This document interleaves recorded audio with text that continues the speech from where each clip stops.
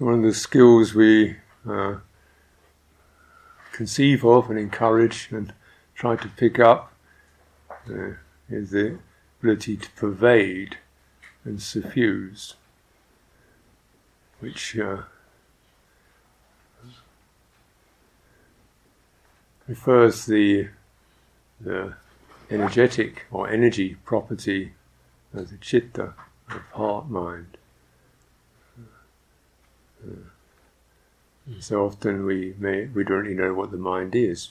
People don't necessarily know what it is, or know what the potentials are. They know what it does. It jumps, it scurries, it sinks, it conceives, it turns around in circles. It's a monkey. It's a slug, it's an elephant, it's a skyrocket. No, that's not what it is, that's what it does. How can it have so many different forms? When it's sweet and singing and soaring, when it's sunk and crashing, and when it's feverish and when it's malevolent, how can it have so many different forms? These are called formations, sankhara. It adopts particular forms. We talk about being narrow-minded or broad-minded. How is the mind narrow or broad? Hard-hearted, soft-hearted. Soft. Referring to experiences that we all can recognize, different shapes, different tonalities of mind, which we experience and we half get it.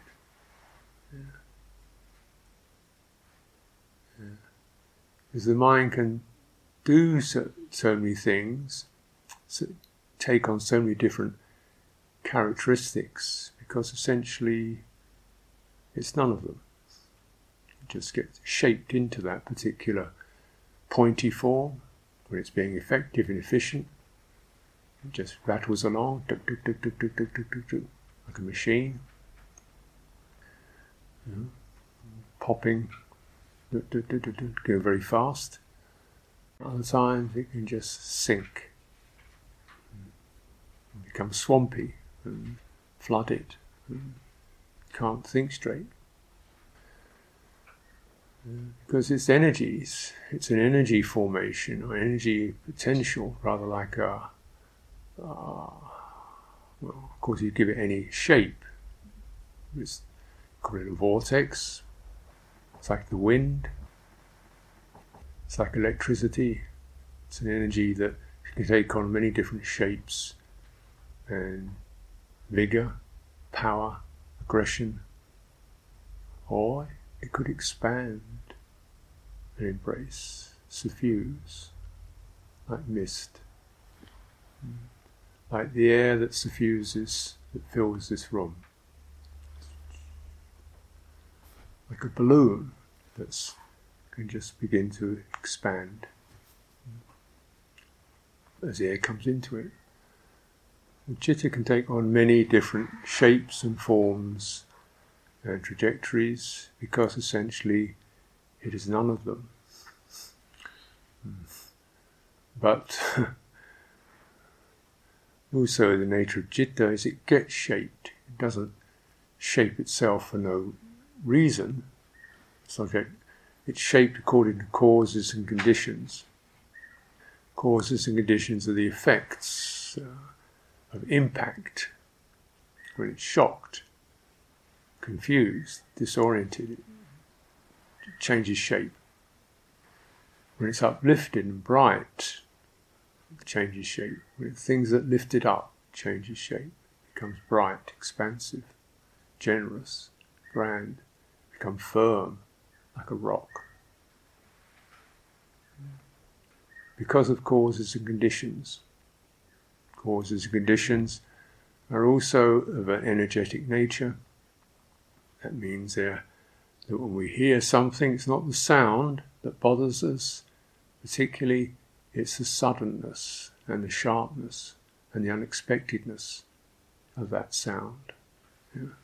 And when the mind, thinking mind, picks that up, or the organizing mind, which is called manas, picks that rapid disturbance up, it triggers panic. Or disturbed, impacted, shouldn't, and then citta startles, it goes into a shock pattern.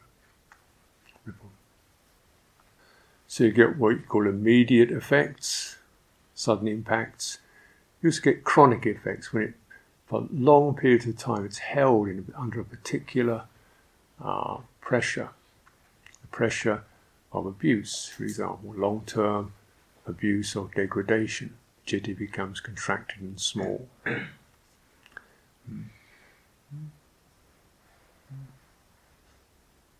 the contracted and small citta loses contact with a sense of trust, openness, expansiveness. Because it hasn't been in that shape for so long, it's almost lost a recognition of that particular form. Though there are causes and conditions that are about the presence of particular negative circumstances, and these are not just the sounds or the sights, but even more fundamentally the meanings of things. Being betrayed. What's a betray? There's no particular sound or sight associated with it. There's a very strong meaning associated with it.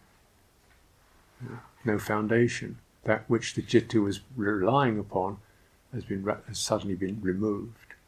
Oi. It loses foundation. It loses foundation because that which it was resting on has been withdrawn. This is why one is always encouraged, because of the unfortunate nature of human beings, is to place your foundation on the Buddha, Dhamma, Sangha,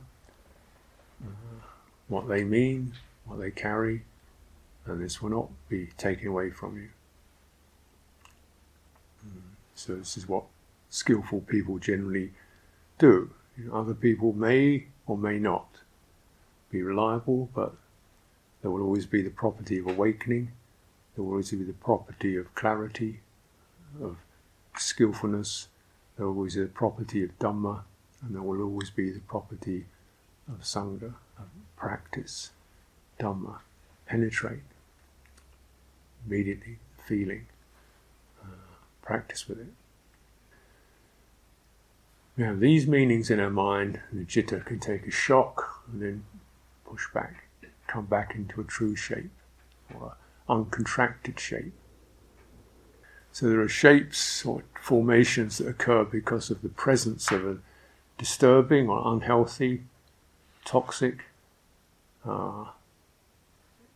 influence, either short-term or even worse, long-term. Short-term, if it's very profound, it becomes a trauma. Long-term also can be chronic, persistent abusiveness, deceit, and so forth. And this definitely shapes the citta into an unhealthy, unstable pattern where it loses the ability to experience expansiveness, openness, which are the kind of forms that are accompanied by emotions such as love, trust, generosity, humour, expansive heart, great heart. There are also causes and conditions that are about the absence of something. So the absence of security, a sense of you're safe, you're protected, it's okay. There's something looking after you. It's generally associated with childhood, but the absence of security, the citta never really relaxes. It's always feels it's got to do it all. This again is not unusual. Probably the absence of secure, empathic environment means that citta goes into well, you've got to do it all on your own, because there's no one around, nothing else around is going to give you any support. You go into that particular pattern. And so, which means you can get by, certainly. And some people can manifest considerable survival and strategies and independence and do it, but they never experience a sense of really being loved, of being able to open and let go, because security and empathy has not been strongly present. So Citta doesn't know how to relax, open, and just receive. So the absence of conditions. Once we even get a hint of some of these experiences, which most of us experience from time to time, we've all been let down, betrayed in some degree or another, however dramatic or undramatic that may be, and we may very well have just shrugged and said, okay, well, get on with it, which is good. But still, even though that we can do that, we can just push on. In meditation practice or in Dhamma practice, there's a potential to actually release the citta from these more contracted patterns. So it becomes expansive and suffusive and bright.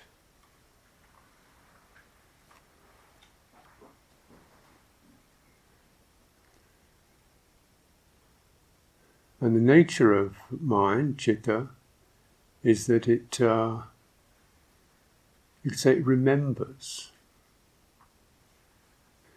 Now you have this substance called memory foam. I don't know if you know about this, whereby you have a mattress on a pillow or something, and it, and you lie in it, and it kind of remembers your shape.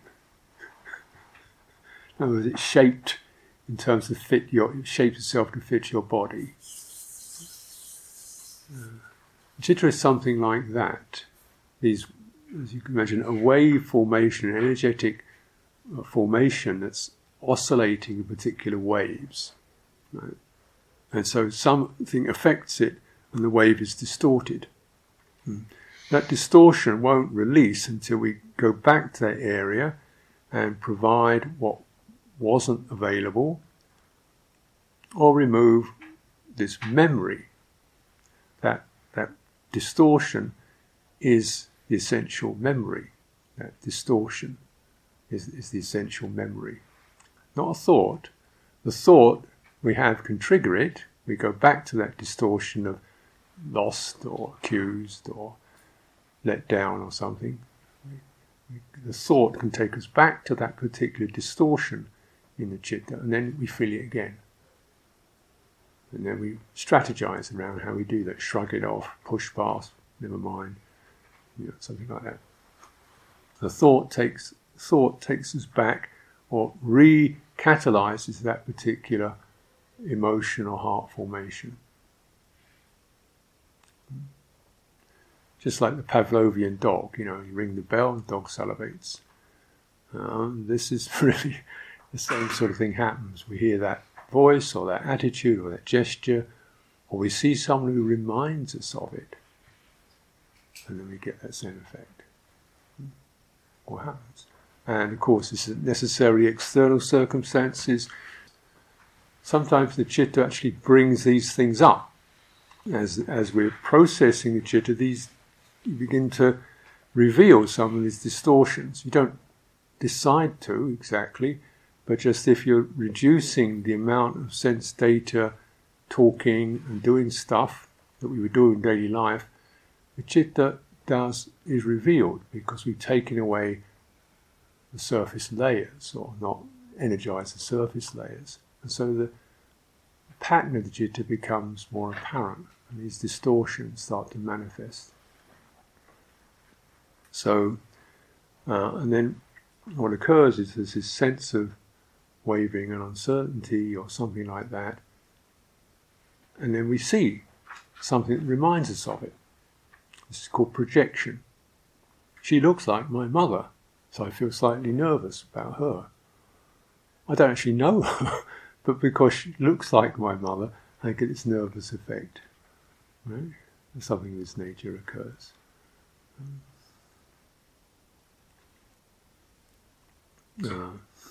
Group situations. Come into a group situation, people following particular routines. What does that do? School again. Then as you think it, we get that feeling of got to go and get and listen to another boring lesson. Wish I could go out and play. Or we get job experience. Oh well, got to grind through another hour or so and get something done. Or we get army experience. You've been in the army. Because those are very standard group experiences. Yeah. We're not having a party, and it's going to be school, job, army, something like that. These are not necessarily thoughts, but the citta, manas, the mano mind translates this rough estimation of experience into habitual perceptions. Reminds me of. And the citta experience is what it reminds me of. This occurs because of course we're exceptionally sensitive to other people. Those are mainly that's our fundamental, most important, significant response systems around what other people do and say. That reminds me of. And it may not even be something we think. We get an instinctive feeling of, he doesn't like me.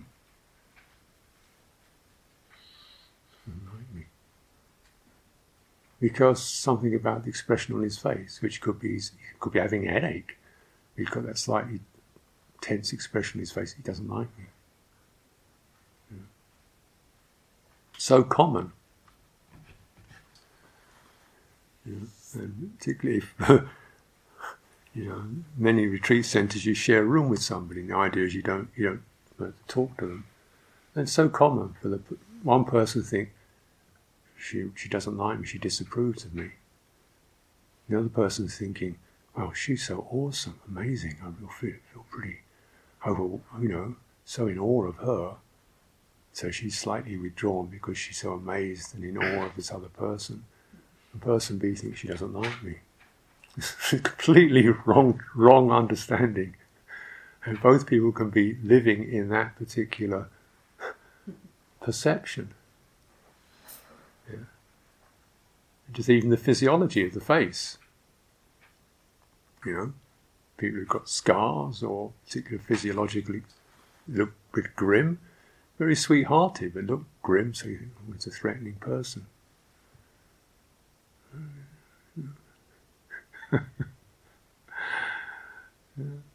And of course, it goes the other way round, doesn't it? People are all smiling and charming. They're actually deceitful, but we fall for their charm or their smiles or the easy manner.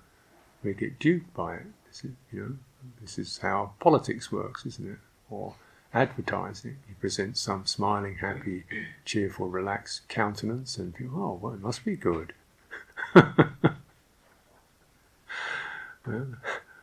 Simplistic slogans for the good of our country.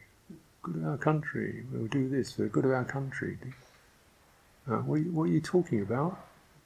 When you say our country, do you mean the earth? No. Do you mean the... what do you mean? There's generally some kind of slogan that means what the government say. So you'll have to sacrifice for the good of our country. Okay. Strike that note. The slogans trigger particular impulses. So this citta is like this.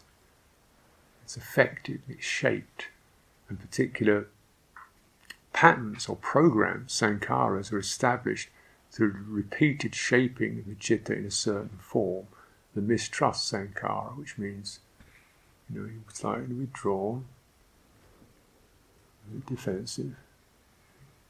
Yes, that's completely understandable, because there's a lot of, thieving, or you've been things stolen from you. Absolutely understandable. So there's a withdrawn, defensive quality. Yeah, that's. Feel sorry about that.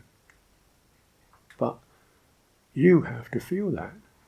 You're stuck with that.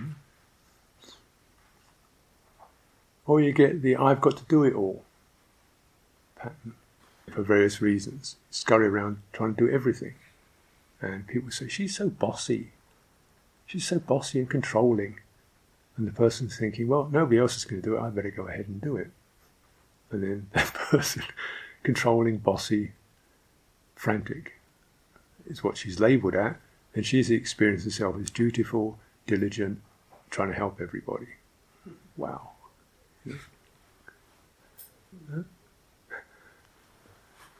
Because she's doing that because of causes and conditions, and we interpret it because of our causes and conditions. These programs become ways in which they get so established that we don't really know any other way, because those become so familiar. These sankharas, and this is what's called karma, which means if you keep following those trajectories, then you think it, you speak it, you act it out, and you more deeply, persistently establish that particular form till you get locked into that form. And this, even with relatively good intentions, then this firms up who you are. And in terms of this liberation practice, that's not good. You want to release to the true nature of Citta. It's expansive, open, available, not habitual, not programmed. So it's able to flex and change, or just quiet, depending on situations. So you get responsibility shapes, you get must be efficient shapes, you get don't trust anybody shapes, you get I'm inadequate shapes, you get nobody likes me shapes. In this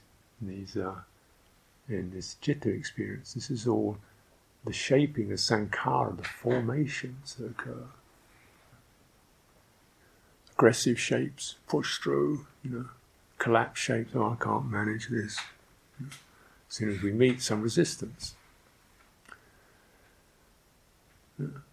So the practitioner is beginning to sense some of this. That's funny.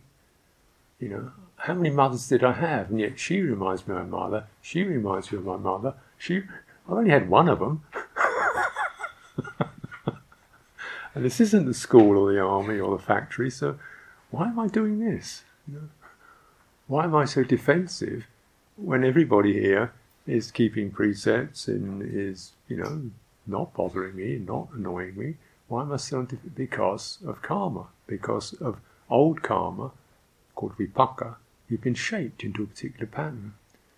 There's nothing to feel guilty about, but to be realistic and say, well, this is going to go on.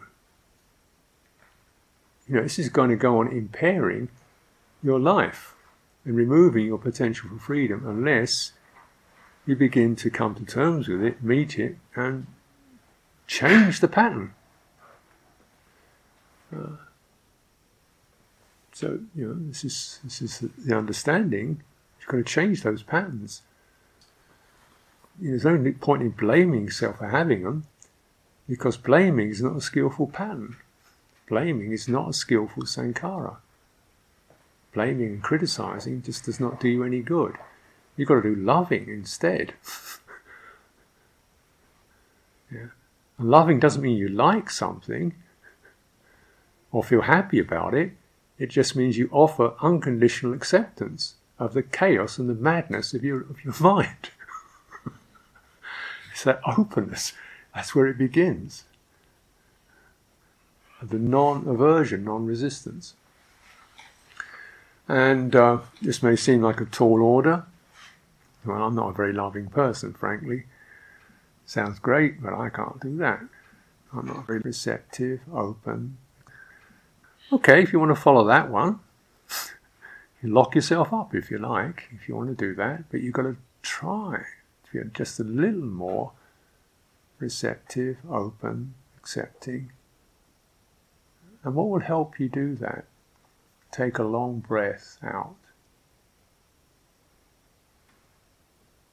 What's that got to do with my mind? Well, because all things that touch the heart touch the body. I don't mean skin and bones. I mean the energetic, you could call it the nervous system of the body. We jump, we seize up, we tighten, we relax in our bodies. And the beauty is that so all heart memory in this level, not the ideas, but the impressions, the energetic impressions, are mirrored in the body. In fact, they may even begin in the body. So at this level, the body and the heart are not separate at an energetic level. What the heart is pushed by, the body's energetic system is also pushed by. Beauty of it is that the body itself doesn't have a single idea or thought. It has no particular, it's not an embarrassed body, it's not a guilty body. It doesn't say, well, I shouldn't feel this, it just does feel it. And you can work on just cleaning the energetic patterns in the body through breathing in and breathing out. Breathing in and breathing out will begin to release, like melting an ice flow, will begin to give a warming, steadying effect, ripples through the body's energetic system, and that definitely begins to tweak and release the heart's energetic system, the heart's distortions and patterns. And so we have to really see this as a tremendous access point, because with the mental stuff we get so reactive and layered and counteracting and identifying and adding more and more shouldn't be this way, shouldn't feel like that to it, that it just, we don't get down to the point. If you do feel like this, whether you should or shouldn't is a second matter. How can you generate and open to that mudra, that attitude of acceptance, let it be there, let it feel it as it is, let it feel it as it is, with a mind of generosity, openness, patience, compassion. Because these, of course, are words, aren't they? What's a compassion? I should be more of it. That's what it is. I should be more compassionate. No, that's not it. It's a particular... how is that? Tell me more. Listening to the pulse of distress. Listening to the pulse of distress.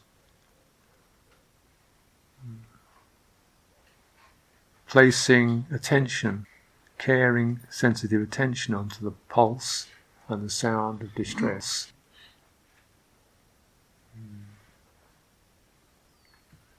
Just resonating with it. Not reacting to it, not adding more stories or words to it, feeling it more thoroughly. And this is made much more reliable and steady if you feel it in terms of the bodily experience, and you accompany all your attitudes towards your mind, your inclinations towards your heart, to your uncertainty or your sorrow or your defensiveness or whatever it is, just with a breathing in and breathing out. So, and the most healthy breathing in and breathing out is a long, full, deeply releasing breathing out. Letting go as if you don't have an in-breath. Feeling what you can of your body as you breathe out. Waiting. until the in-breath happens, completely involuntary in-breath. And then feeling your chest, and your throat, and as if you're gently, very slowly and gently inflating a balloon, filling up.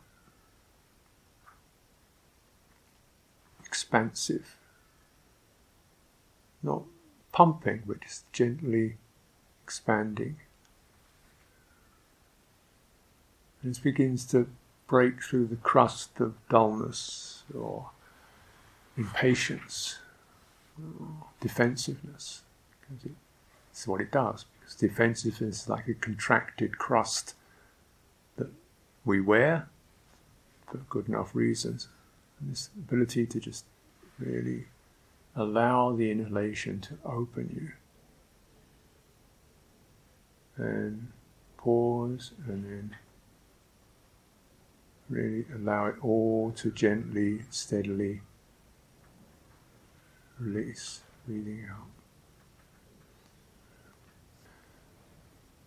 I must say many times that the Buddha never recommended or asked us to focus on our breath, but to be mindful of the process of breathing. So when you want to refer to this experience, it's not about the movement of, it's not about the air itself, but that how does an in-breath happen? So just give up breathing at all. Wait, and you'll feel there's a particular pull. Now that means an energy, something switched on and it's doing something, it's pulling, it's activating certain muscles in the lower belly. That's an energy, and it starts to pull. And don't make any effort to breathe in. Let it do it, let the body do it itself. It knows how to do it. So you give up breathing and let the body do it. And it pulls, and you feel chest, diaphragm. That's an energy that's pulling. That's the sankhara. It's a particular program the body has. Let it complete itself. Don't be in a hurry. Don't imagine you've stopped breathing in.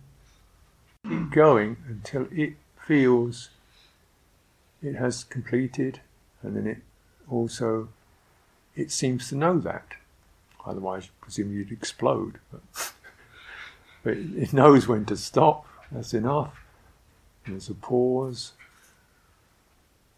and it knows how to release the breath out. And the effect of it suffuses quite a wide range of the body. It's not just something that happens in the lungs. This energy shimmers through the entire body. And in terms of what you do, you keep undoing the tendency to control it or breathe in too quickly as a reflex, because we've all become so accustomed to hurrying. Or not breathe it, let the in-breath completely fill you because we've been encouraged to get on to the next thing. All the time in the world to allow it, allow it, allow it, allow it, allow it, allow it, allow the pause. Allow the out-breath. That is the attitude of mind which invites a very expansive wave pattern of citta, rather than pushing, trying to make it work, trying to be good at it, feeling you can't do it. Those are contracting attitudes. Expansive attitude is allowing, allowing, allowing, don't know, allowing, allowing. See what happens. And then all the same thing out. So that's an expansive intention. That's an expansive intention. And as you do so, you're training your attention to also be expansive. Anything in your entire body, could be in the flickerings of warmth, tinglings through the nervous system, fingertips, skin, space around you. How is that? Expansive attention, expansive intention. this ability to expand intention, which you think, what? What's that? And that's just what we've been chanting. Suffusing the all-encompassing world. It's the mind expands its intention. It comes out of the, well, I've got to do this, and then that, and then this, and then that, and maybe this, but I don't know about that. And just cover all of it and just open. And the quality of willingness to be here. Willingness to be here with whatever. This is the expansion of intention. And the mind is made great with that. And the distortions are removed. This is how we practice expanding intention, returning to the formations of the mind and clearing, cleaning negative formations. So let's take time for direct practice.